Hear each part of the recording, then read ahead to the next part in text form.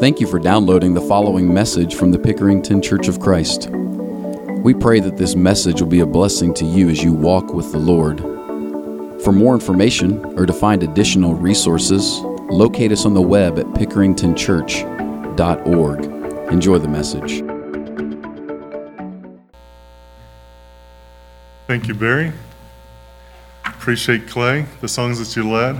Appreciate the congregation here singing together, brothers and sisters in Christ.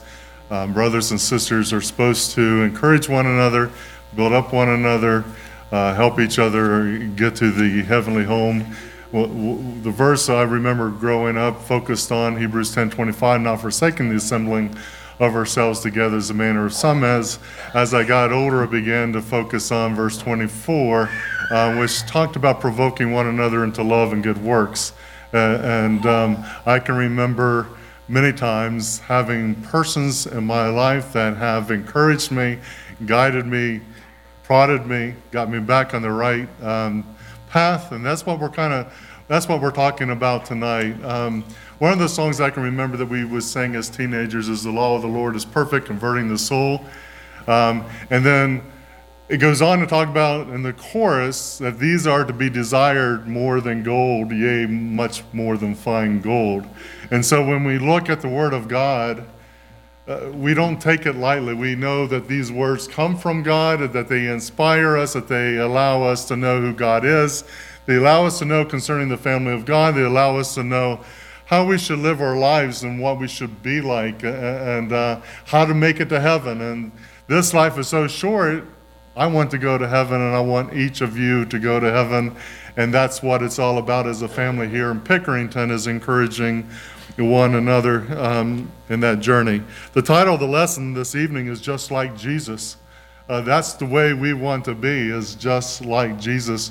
You can probably remember the radio commercial that's talked about who do you want to be when you grow up, Rosa Parks or Neil Armstrong? That's all I remember. But anyways, a lot of times when we're young, we begin to think, I want to be like this football player. I like to be like this actor, this actress, and that's who I want to be when I grow up. Maybe you've heard stories of kids getting together saying, my dad's real strong, my dad is like this, my dad is, and bragging about their dad. And I remember my brother Mike saying, well, my dad has a big watermelon. So I'm not going to say what that is supposed to mean, but now I have the big watermelon, so I'm not going to say too much on that. But kids want to be they like to imitate.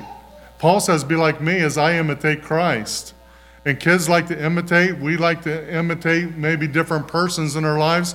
Maybe there's somebody at your job. Wow, I like to be like that person, dedicated, very organized, very Six Sigma, very lean in your work structure and things like that. There may be different things that you want to emulate various persons at work.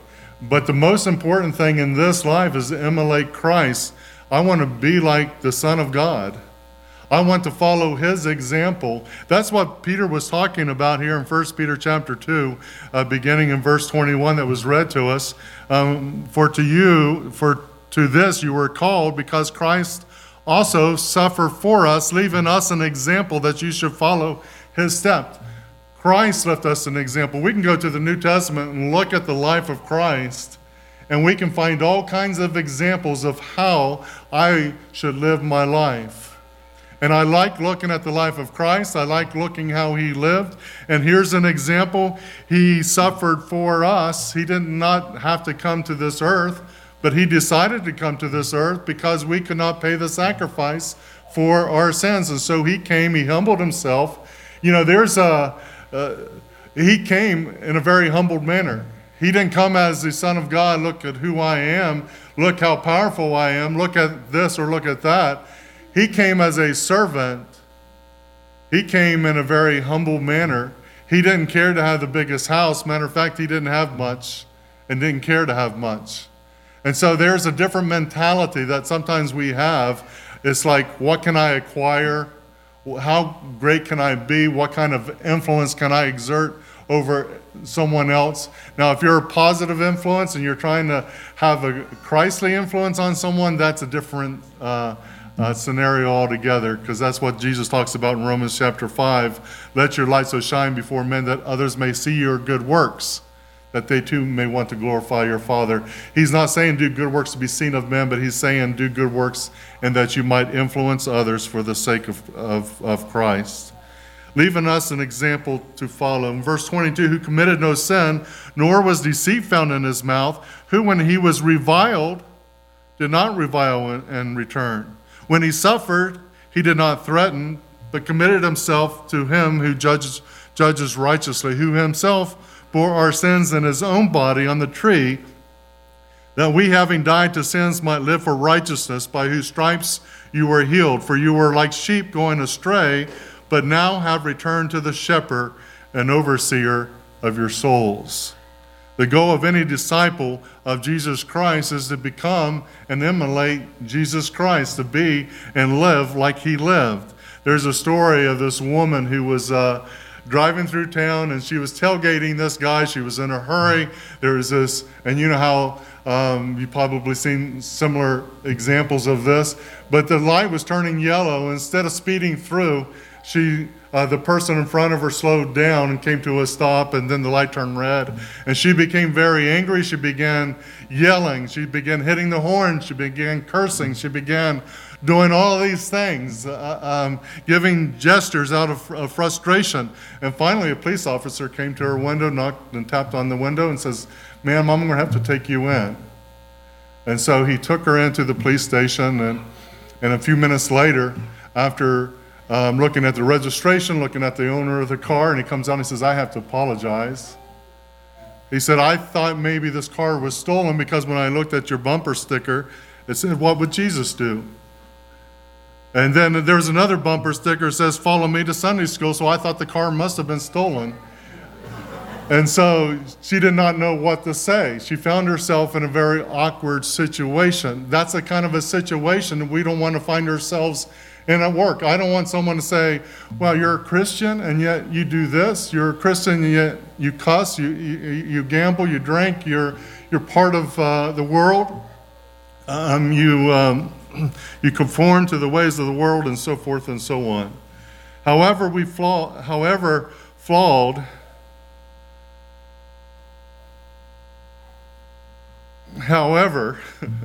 sometimes I write my notes and I misspell words, and I have to look twice and figure out what I was trying to say. But as Christians, we cannot be perfect. I strive for perfection. I strive to be like Christ, but I cannot be perfect like Christ. But nonetheless, I strive to be like Christ. And we understand that when we become a convert, when we become a Christian, that Christ is our example that we follow. I'm also convinced that sometimes those who wish to wear the name of Jesus have a disconnect as to what really means to be a disciple of Christ. You know, Paul writes in Romans chapter 6, and we're getting ready to look at the process of putting on Christ and then what it looks like to put on Christ. So point number one, the process of putting on Christ. First, God's word emphasizes our union with Christ that happens at our obedience to the gospel. When we are baptized with Christ, we put on Christ. When we are baptized with Christ, we are buried with Christ. When we are baptized with Christ, not only are we buried, but the man of sin is crucified, and then we're raised a new creature in Christ. And Paul plainly tells us, shall we continue in sin, that grace may abound? May it never be. But don't you know that as many of us who were baptized were buried with him, and he goes on to talk about being raised with Christ, leaving the man of sin into the water and not allowing that person to rise up with you, but you're raised a new creature in Christ. Paul writes that in Christ Jesus you are all sons of God. In Galatians chapter 3, verse 26, he says, in Christ Jesus you are all sons of God through faith, for as many of you as were baptized into Christ have put on Christ. That's what it means to be buried with Christ. You are clothed with him. You put him on. You emulate him. You become like him. Therefore, everyone who has committed their life to Christ by faith has the status of having putting on Christ.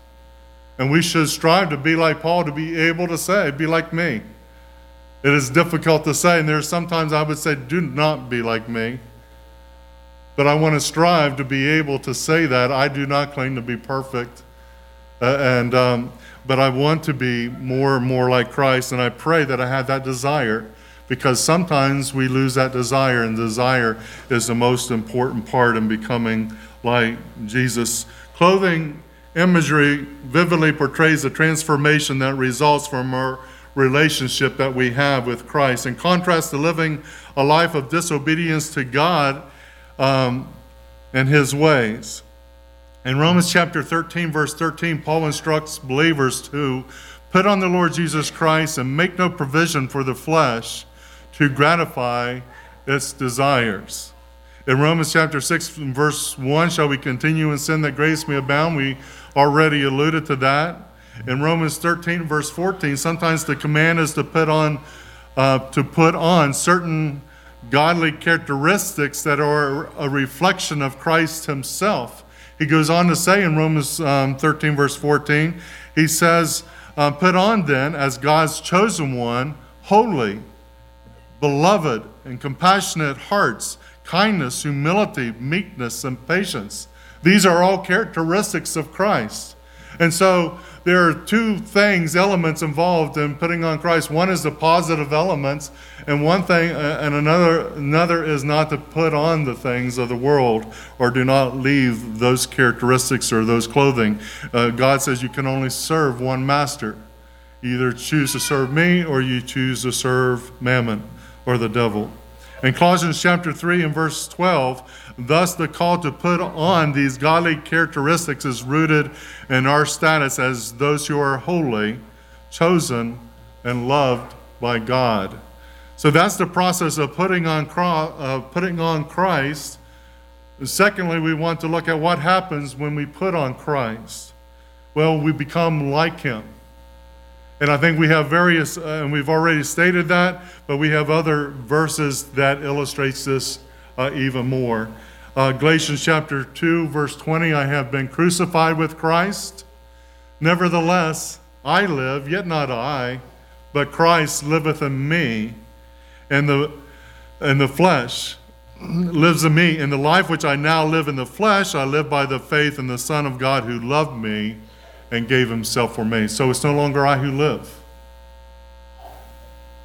but it's Christ who lives in me. It's Christ who controls my thought. Sometimes the mind knows what's right, and sometimes the heart wants to go a different direction, and it's difficult to choose the direction that you know that God wants you to go. In Colossians chapter 1, verse 27, to them God will to make known what are the riches of the glory of this mystery among Gentiles, which is Christ in you, the hope of glory. Then again in Romans chapter 8 and verse 29 and 30, for whom he foreknew, he also predestined to be conformed to the image of his Son, that he might be the firstborn among many believers. So that's the process. We looked at the process of putting on Christ, what it looks like or what happens when we put on Christ. And finally, this evening, we want to look at how putting on Christ will affect you. How will putting on Christ affect you? We had a baptism this morning, and it affects, I know it will affect Rebecca. I know each of us here this evening that has been baptized with Christ, it affects us. And it should affect us in a way that we become more like Christ. But I'd like for us to look at some of the examples of Christ in the New Testament.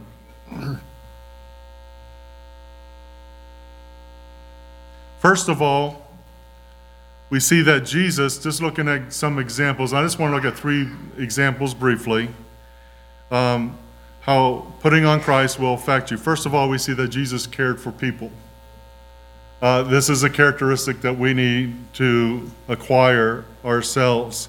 In John chapter 11, verse 32 through 37, we have the account there where Jesus has an opportunity to show, and it's not like he was doing it to show, but this is his character.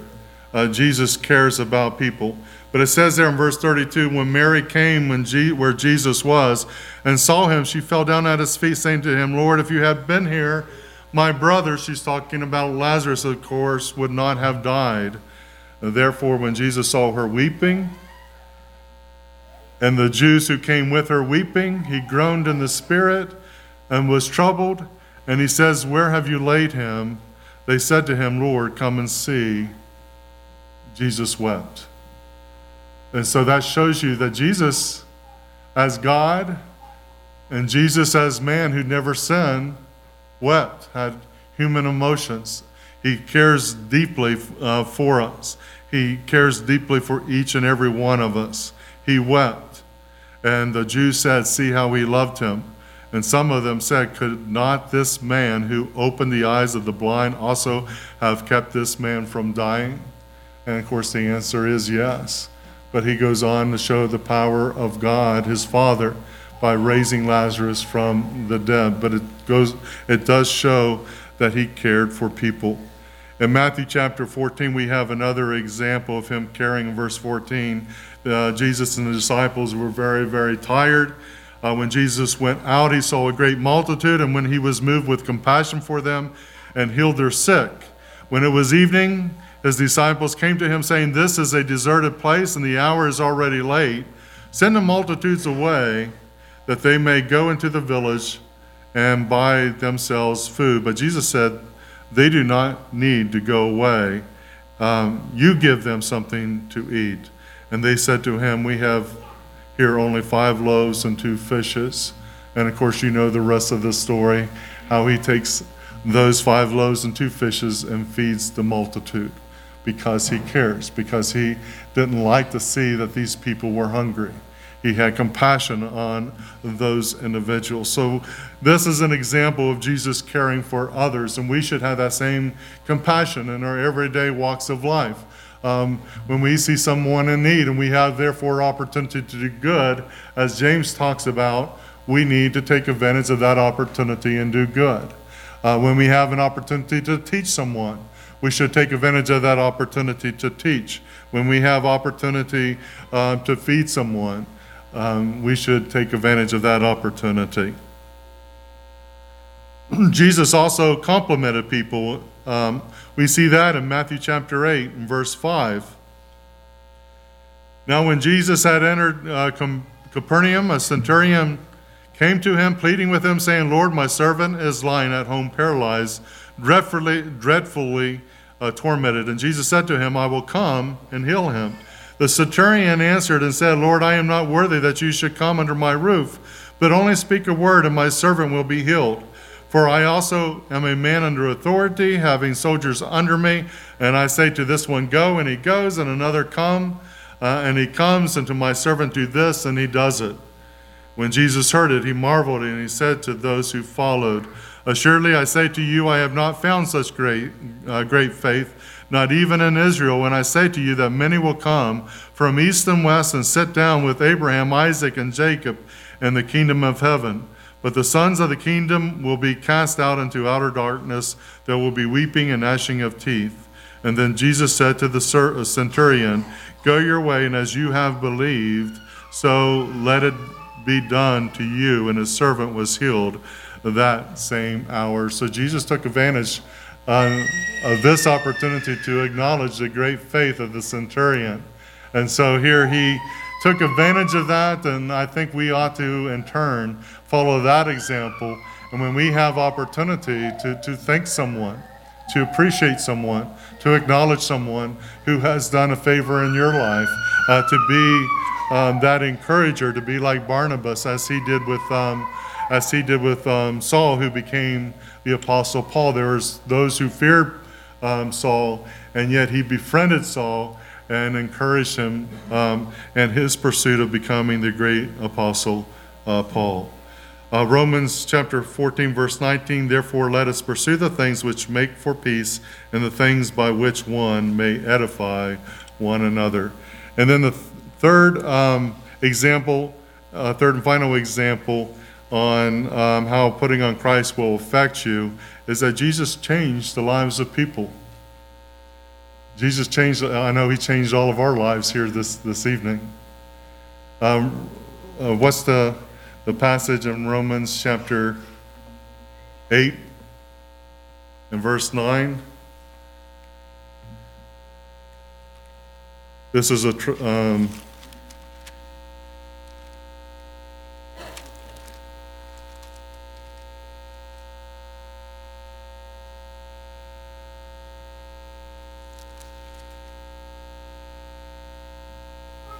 my mind went blank, and I'm going to just go on to the next verse. But Jesus did change people. We have the example in 2 Corinthians chapter 5 and verse 17. Therefore, if anyone is in Christ, he is a new creation. Old things have passed away. Behold, all things have become new.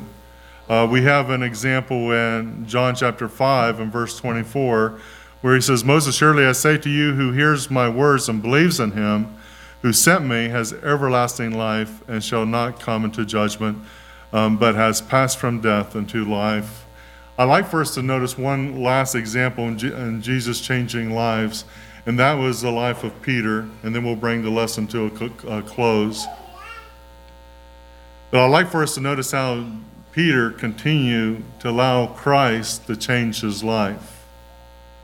First of all, when Jesus had summoned him to become an apostle, Peter had a choice to make, and he chose to leave everything and to become an apostle of Jesus Christ and to be a follower of his.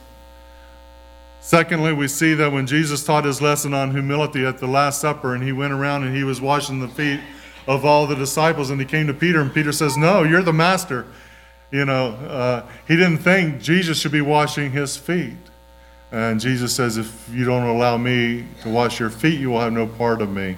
And so Peter allows it. He understands the lesson, and he allows the master to wash his feet.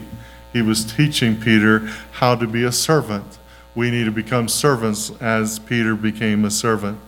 He continues to grow at the feast when Peter made the comment, says, I will not forsake you. And Jesus says, before the rooster crows, you will deny me 3 times. And so he goes around during the trial of Jesus, and he follows Jesus around, and sure enough, he denies him the first time, the second time, the third time, and he hears the rooster crows, and he looks over and he sees the look on Jesus' face and how disappointed, and he runs out and cries and weeps bitterly. And so he repents. And again, after the death of Christ, he in the resurrection of Christ, he continues to grow. But after he's an apostle, he preaches the first sermon there in Acts chapter 2. You think, the great apostle Peter never struggles, but yet when we see later on in his life, he is taught the lesson in Acts chapter 10 that the gospel is also for the Gentile people. Cornelius is an example of that and was buried with Christ, and he was raised a new creature, and he was taught that by God. But yet later in his life, he was rebuked by Paul. He was rebuked by Paul because he would fellowship with the Gentiles when the Jews weren't around, but when the Jews came around, then he would sometimes not acknowledge their presence and would not fellowship the way that he should have. So we see that Peter continues to grow, and that's the lesson I'd like for us to remember tonight, is to continue to grow in Christ, to become more and more like him, to love his word all that much more every day of our lives. Have the understanding that becoming a Christian, being baptized for the forgiveness of sins, also means that you have the desire to wear the clothing of Christ. It's not a matter of just being buried in water. It's a matter of desiring, and desiring is the most important aspect, because if I don't have a desire, I'm not going to change. But I have to desire to wear the clothing of Jesus Christ. So that's what we want to encourage each and every one of you here this evening, is to strengthen your desire to be more like Jesus. It's not like a costume party where we strive to dress up and become and pretend to be somebody else, but we literally want to strive to become more and more like Christ. Let us continue to strive to follow the example of Jesus that we read about in the New Testament. And if you're here this evening and you're subject to the Lord's invitation, if you are in need to be baptized with your Lord and Savior, we encourage you to take advantage of that opportunity. Or if you need to make things right, we encourage you to come as we stand together and as we sing.